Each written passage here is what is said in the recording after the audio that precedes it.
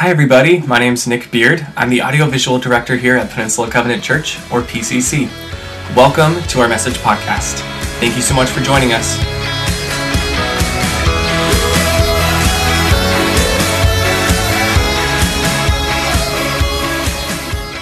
I'm Gary. I've been on staff here 21 years. Grab your message notes. This one's going to be really good. I think it's going to minister to us today where we are.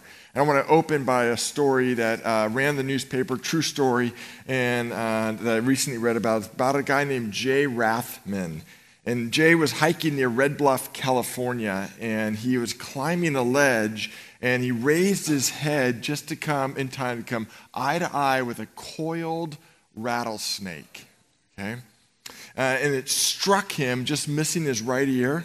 And what happens next, I am not making up. I'm actually just going to read, so I just get it word for word because it's phenomenal. The 4-foot rattlesnake fangs got snagged in the neck of Rathman's wool turtleneck sweater. And while desperately attempting to pull himself loose, the snake actually went around his left shoulder and then coiled in panic around Rathman's neck, trying to set itself free.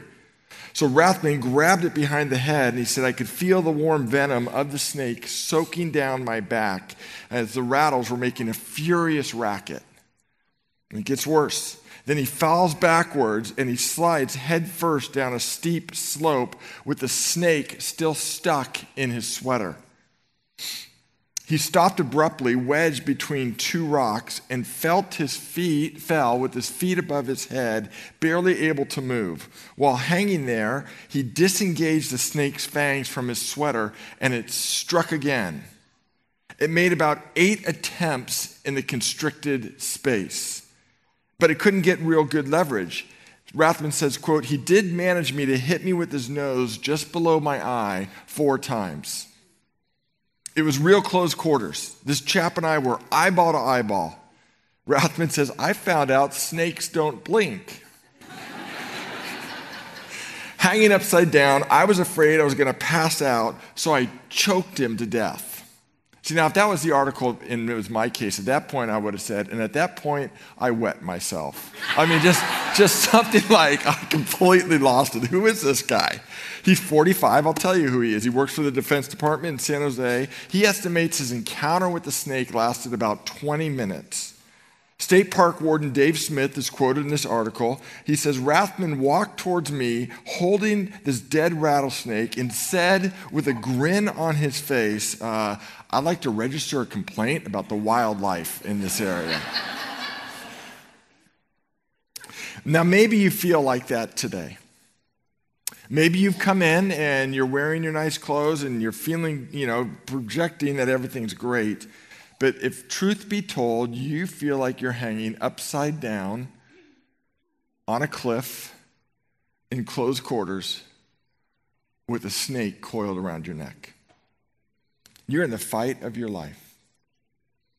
And you're saying to God, I'd like to register a complaint. I'd like to register a complaint about my life circumstances. Or I'd like to register a complaint about this life stage. Or I'd like to register a complaint about this relationship. Or I'd like to register a complaint about this health issue. Truth be told, we all suffer. And the amount of suffering in this room is mind-boggling. I want to just pause and ask you, if you were to register a complaint, and we're not giving freedom for complaint here, but if you were, what is the lament and the suffering that you carry into the room?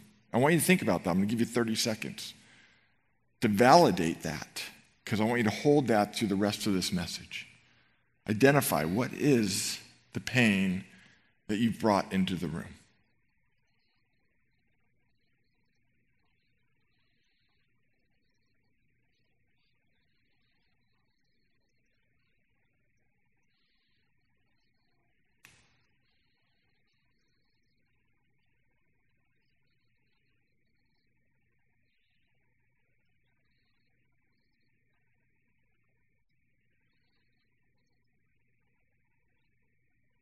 I want you to know you're not alone.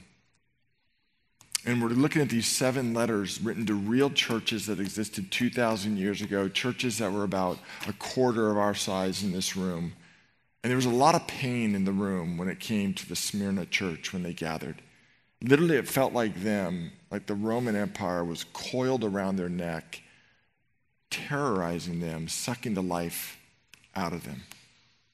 And this is really important today, and I want to tell you why. This suffering thing is very real, and I'll just use something that happened to me yesterday to tell you why. I've been here 21 years, and I started as a youth pastor around here, and then I took a demotion and became the lead pastor, okay? Being here 21 years, you run into adults who were part of your youth group when they were teenagers. And being a youth pastor, you share life. You're crazy as a youth pastor. You share life and love sharing life with teenagers. So then you have circumstances like I had yesterday at Whole Foods. I was headed by the fresh food section, and I ran into, I'll call him Gary. I ran into Gary, who was a teenager in our ministry. We did a lot of life together. And I can tell after one question by the body language the answer to that question. I said, Gary, how are you doing? And I can tell by their body language, usually within 5 seconds, whether they're still walking with Jesus or not. And given Gary's body language, I could tell he wasn't. I'm doing good. I'm okay, keeping it real, just stuff like that. And stuff we never said like when we were in youth group together. But anyway, and so as I explore more, in Gary's case, his father got a disease in college. And he said, I couldn't imagine God giving my dad this disease that took his life. So I just stopped walking with God. He pointed to a place of pain as his line of demarcation where he said, this is where I stop with you, God, because of that suffering. I'm not belittling that, and his story's still being written. I'm trusting God for Gary to this day. I'm not judging him at all. Now, let me contrast that with my first stop on my Sunday tour every Sunday. I start here at 8:55, and the median age in here at 8:55 is around 70 years old.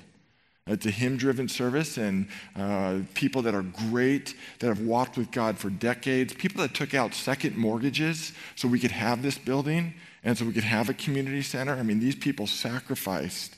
They're in this room, and the energy is amazing. But the pain in there is amazing. You interview those people. I leave and I walk out the back, and my last stop, I wrote about this 3 weeks ago in an email to the church, is with a guy named Paul who has Lou Gehrig's disease, and literally it's just creeping up his body. I've seen him go from walking with a cane to walking with crutches to walking with a walker, and now he's in a wheelchair, literally doing ushering in his wheelchair as he comes down the aisle. He loves serving that much. But you talk to people like that about their faith and why it's so vivid, and you know what they point to? My faith was great, but then cancer hit. Or then my kid died. Or then, they never say it that crassly. Or then I got this debilitating disease. And Jesus really became real to me at that point. Because I realized he's all I have. 2 similar situations, similar suffering. One causes a kid to walk away from God. One causes an adult to embrace Jesus all the more. Suffering will make you bitter or it'll make you better. But one thing's true, whether you're a follower of Christ or not, suffering has your name on it. It has my name on it. It's part of the human existence. And if you're not a follower of Christ, I would just want you to lean in right now, because I think this is one of the best reasons to follow Christ. Apart from that, life is just some cosmic game in this galaxy where everyone gets afflicted, kind of like Russian roulette, and you're just waiting for the bullet to come your way. But with Christ, he gives purpose, as we'll see with this church, to the suffering. And what we'll see, this is so important, that with Christ, suffering doesn't have the last word. Jesus is the last word. We'll see that in this letter. So lean in, everybody. This is going to be a great encouragement. I didn't say this is going to be a great sermon because of my homiletical skills. They actually stink. I'm scattered today. This is a great message because the Word of God is great, and it's going to hit right where we're living. Amen? So let me tell you, open your Bibles to Revelation 2, and let me tell you about this city, Smyrna. Brian did a great job last week kicking this off. We had the profiles because I want you to see how personal Jesus is speaking to the church. We're going to see that crystal clarity this week, but I won't go down all these points, but there's some things I want you to know about Smyrna. The first thing is this. Smyrna, you can see, can we go to the map of Smyrna? There we go. Smyrna was right on a port. Smyrna was like an ancient truck stop for people on the trade route. They would go to Smyrna to get their ships stocked up, to get their camels stocked up. They were known for their trades. They were known for pottery. They were known for their garments. Anyone ever heard of a woman named Priscilla who dealt in purple goods? She came from Smyrna, right? Smyrna exported tons of garments. And so because of the commercial center that it was, the unions were huge. They didn't call them unions in those days. They were called trade guilds. But it was the original union city, Smyrna. And you couldn't survive if you weren't part of a union. And the challenge for this is this. You couldn't follow Christ and be part of a union because each union had their own small g God and would worship that God in dehumanizing ways. More than just giving money to it, they'd worship that God in very dehumanizing ways. And so this put great pressure on the followers of Christ. So a commercial center, okay? They actually, if you can go to the Arches picture, I'm going to kind of jump around. They've unearthed in Smyrna a 3-story shopping mall. This is the first, the Arches that are, were unheard of. This city kept being destroyed. Their motto, who knows Redwood City's motto? Climate best. Who can prove that? Okay, right? The motto of Smyrna was the city that died and rose again. Multiple times in their history, they were wiped out by war, by earthquake, by floods, and they kept rebuilding and rebuilding. And every time they rebuilt, they got greater and grander and grander and grander, to the point where we have still, to this day, arched ways from the first floor of a 3-story mall. Who does that in the ancient world? They built fountains that actually still run to this day. That's a 2,000-year-old fountain that's still producing water. They still have unearthed the artifacts of what they were selling in the mall. So this city was known as the city that their moniker they're proud of, that died and rose again. Last thing I want to tell you, Brian did a great job last week of saying the brand of Ephesus was a bee. The brand of Smyrna was a crown. On top of the city was a fortress that looked like a crown. Can we go to the next slide? Get a little closer, I think. Nope, that's as close as we're going to get. Okay, but on all their coins on the back, they had crowns. Let's look at some of those coins. See the crowns? Okay, go to the next one. I have 5 coins here. See the crowns all there? That last one is a laurel wreath, because in the city, like every city, they'd have an athletic competition, and you'd win a laurel wreath. So when Jesus says to the angel of the church of Smyrna, these are the words of the first and the last who died and came to life again. He knows, and he's speaking their language, their dialect. When he's saying, you know what, be faithful even to the point of death, I'll give you life as your victor's crown. He's saying the best thing the city can give you is a laurel wreath. I'll one-up them if you're faithful. I'll give you life, like really life, as your victor's crown. Do you see how he's speaking directly to where they're living? If he was going to write a letter to Peninsula Covenant Church, he, I think, would use the climate best by government test language and say, I'm so much better than that. He would use, I don't know if we have a brand around here, but he'd say, I'm better than that. Jesus in all these churches is just unveiling the layers and say, here's what's happening on earth. This is where you place in the Roman Empire, but here's who I am if you follow me. And so he talks to this church. Now let's go to page 2, and let me give us 3 encouragements to suffering people. And there are 3 two-word phrases. I blew it in these notes. I don't know how I can review notes like 5 times and miss this, but that's kind of the week I've come out of. So I didn't even get the first main point. It's going to be on the screen. Can we go to the first main point? Here's the first 2-word statement to suffering people like you and me. I know. I know. So write that in your notes, please. I know. Now, I'm going to go really slow in this verse. We're kind of going to go word by word because it's so amazing how personal God is. Actually, this caused me to worship as I'm walking through a season of lament. It's caused me to worship this phrase, okay? So here's the first thing God says. I know. I know what? Your. The word your there, just like in the English language, and this was written in an ancient Greek language, and for pronouns, they had personal pronouns, like you personal, and they had plural pronouns, like I see you, plural, I see all of you, okay?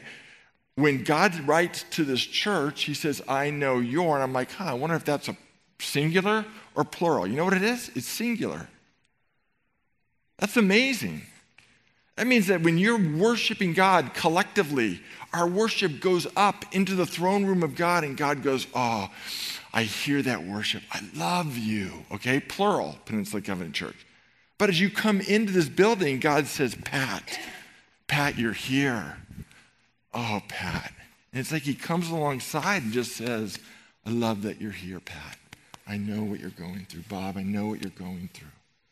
If I had like 3 or 4 hours, I would do this one by one, knowing your stories. Kalini, we have a saint. Can we just honor this man? He's come from Rwanda. Can you stand up, please, Bishop Kalini? Can we honor Bishop Kalini from Rwanda?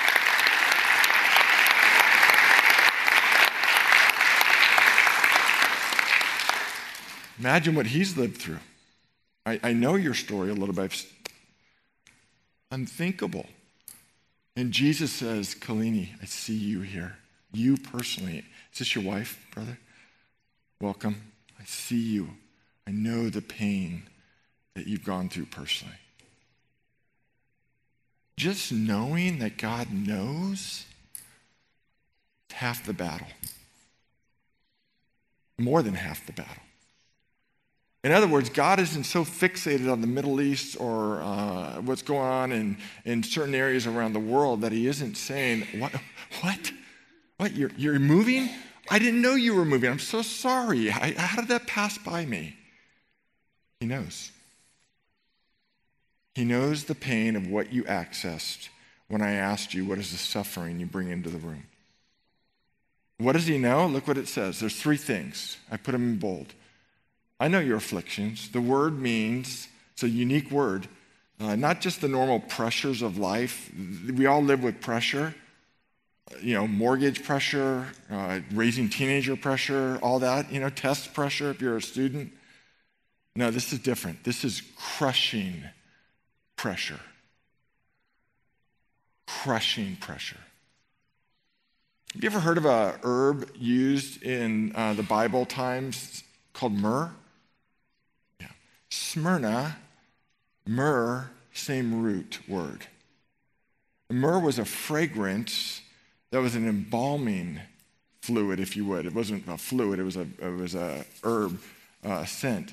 But the myrrh had to be crushed for the aroma to be released. Remember Jesus when the wise men came to his baby shower? They brought gold, they brought frankincense, and they brought myrrh. Who brings embalming fluid to a baby shower? Wise men who know this baby was born to die. So that through his suffering, we would never have to suffer in vain. And through his bloody back and stripes, we get healed.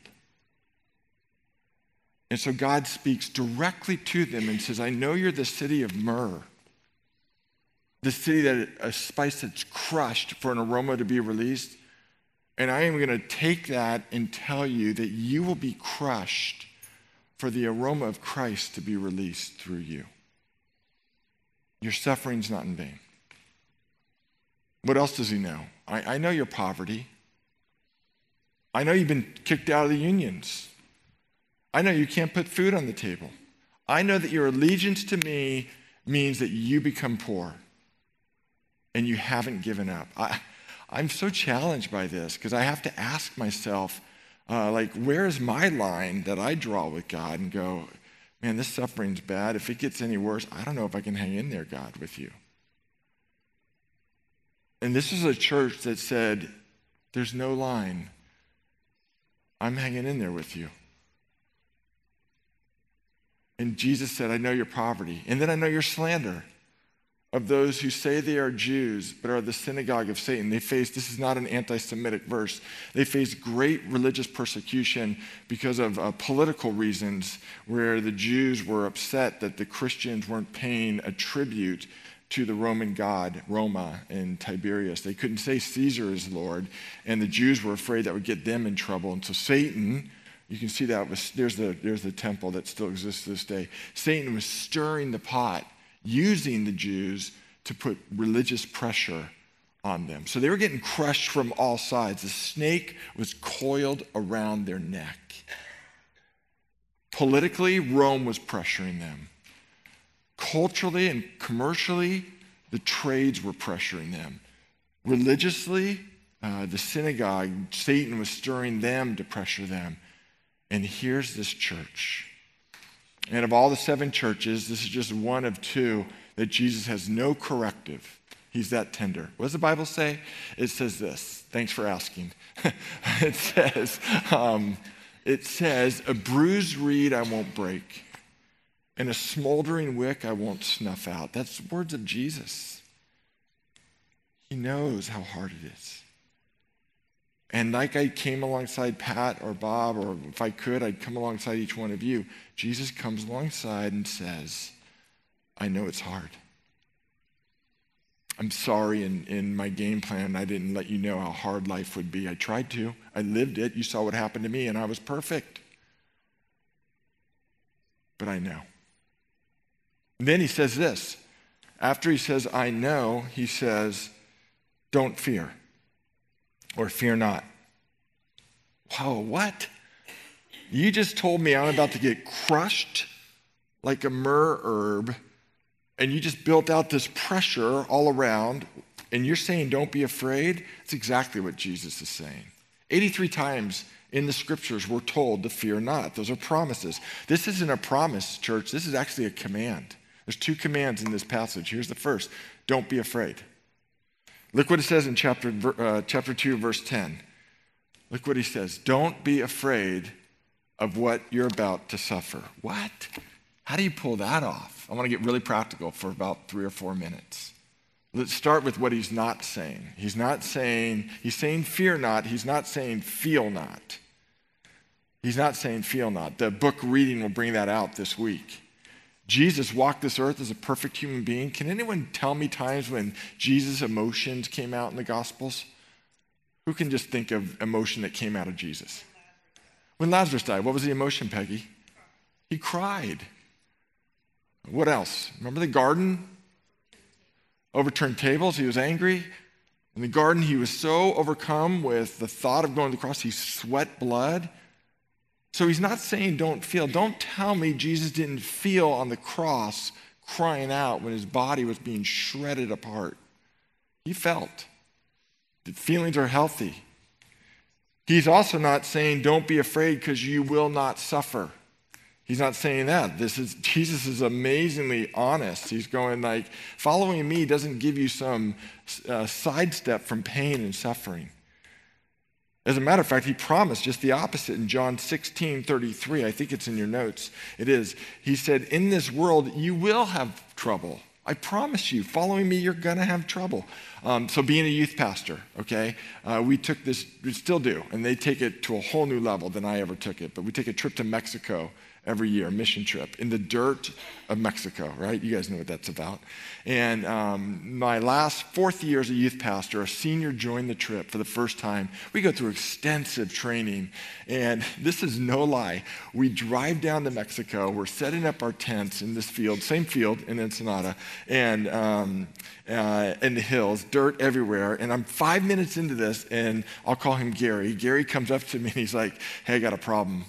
And now when you're the youth pastor on the trip, you're just embraced for problems, right? And I'm like, oh, what's your problem? And this is no lie. He says, I don't like dirt.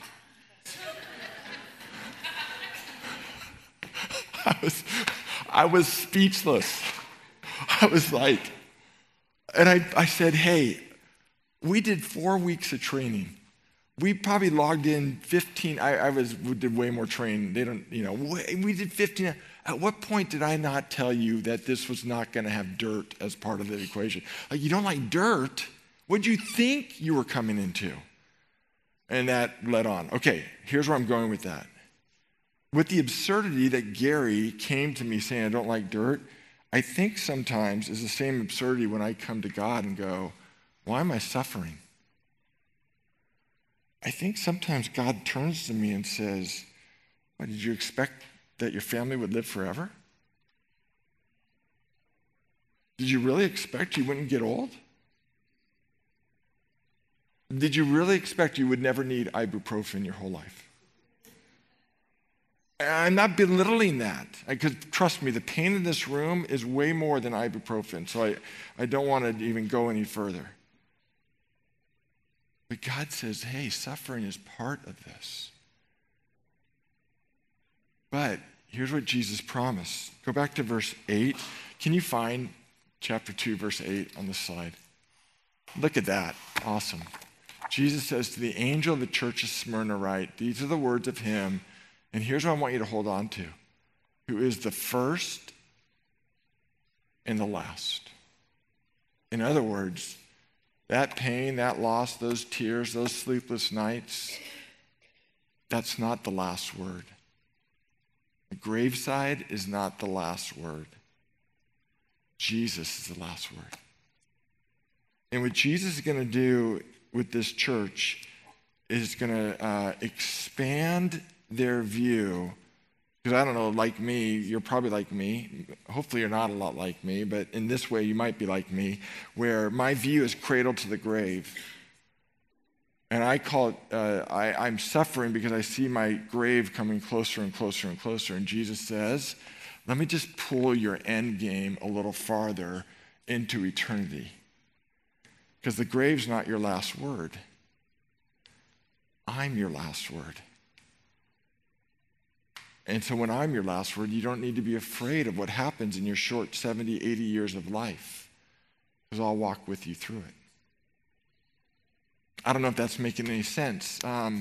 Let's go to the Apostle Paul. I'll let the Bible speak when I find myself not able to speak. 2 Corinthians chapter 10, it's in your notes, verse 5, it says this. Paul says, when thoughts come into your mind, this has helped me so much, even to recently.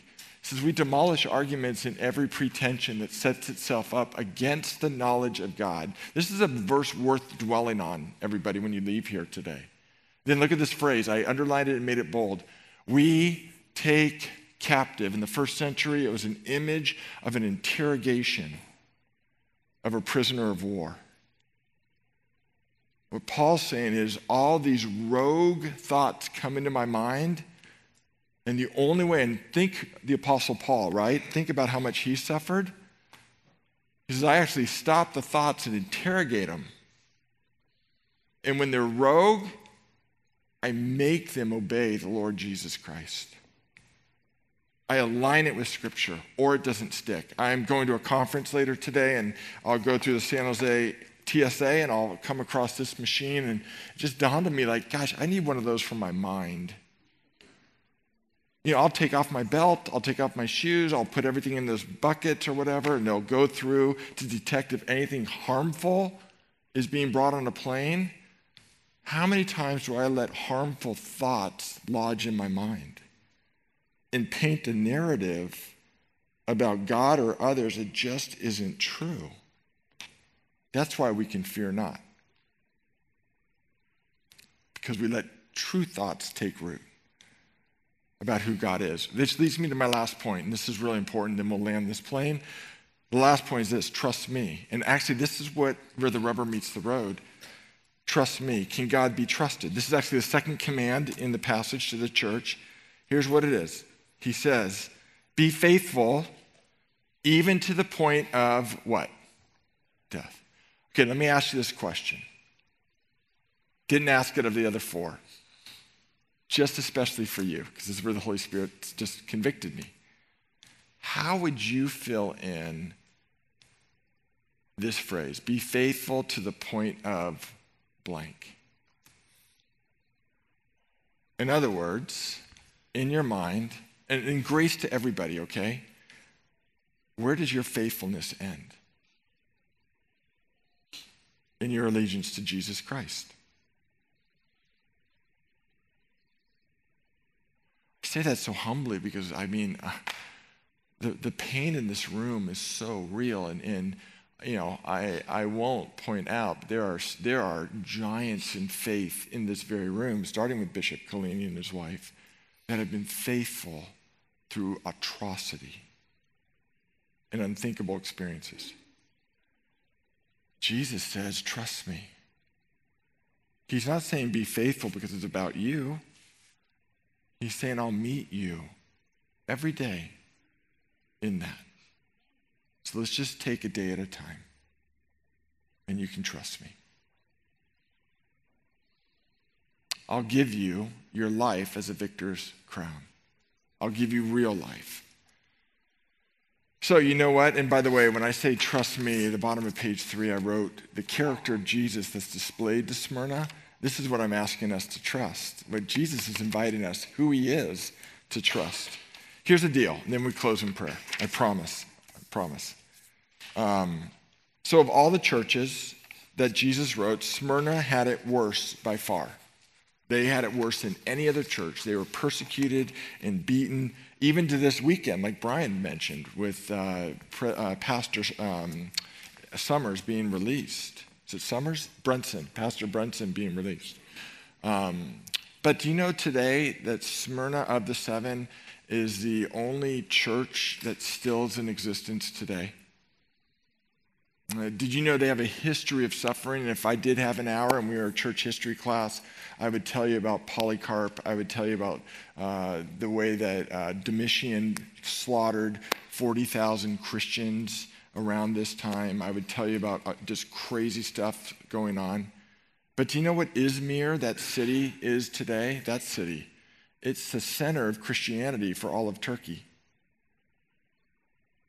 Because God has crushed them and culture has crushed them. God didn't crush them. Culture has crushed them. And a fragrant offering's been released.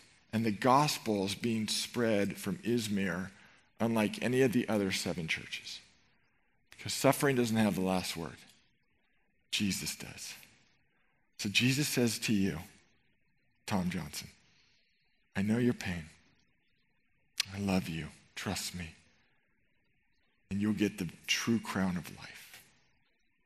Let's pray. I love you, Jesus, and I don't just say that because I'm on a platform and that's what the pastor should say. I say that when no one's around and I'm looking at this and just in a cubicle in a library wanting to shout and scream at the top of my lungs saying, I can't believe you know me that well. I can't believe your word is that personal. I can't believe your presence is that amazing. You outshine all the pain and suffering. It's true. It's really true. And I know 1,000 years from now, the faithfulness you well up in us will make sense. So God, we're myrrh. Our lives are myrrh. This church is myrrh. Help us to hold each other's pain well. And God, I know you do. I go back to your promise. Remember that suffering, everybody, that you held on to? Here's the word of Jesus for us. Smoldering wick, I won't snuff out. A bruised reed, I won't break. Use our lives, Lord. May we be the fragrant aroma on this peninsula of your reality. Pray this in Christ's name. And all God's people said,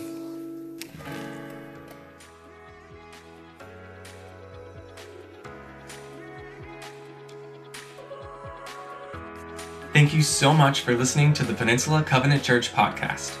We believe you're here for a reason, and we would love to connect with you more. Our campuses are located in Redwood City, California. You can find us online at wearepcc.com and on Facebook, Instagram, and Twitter. Just search for We Are PCC.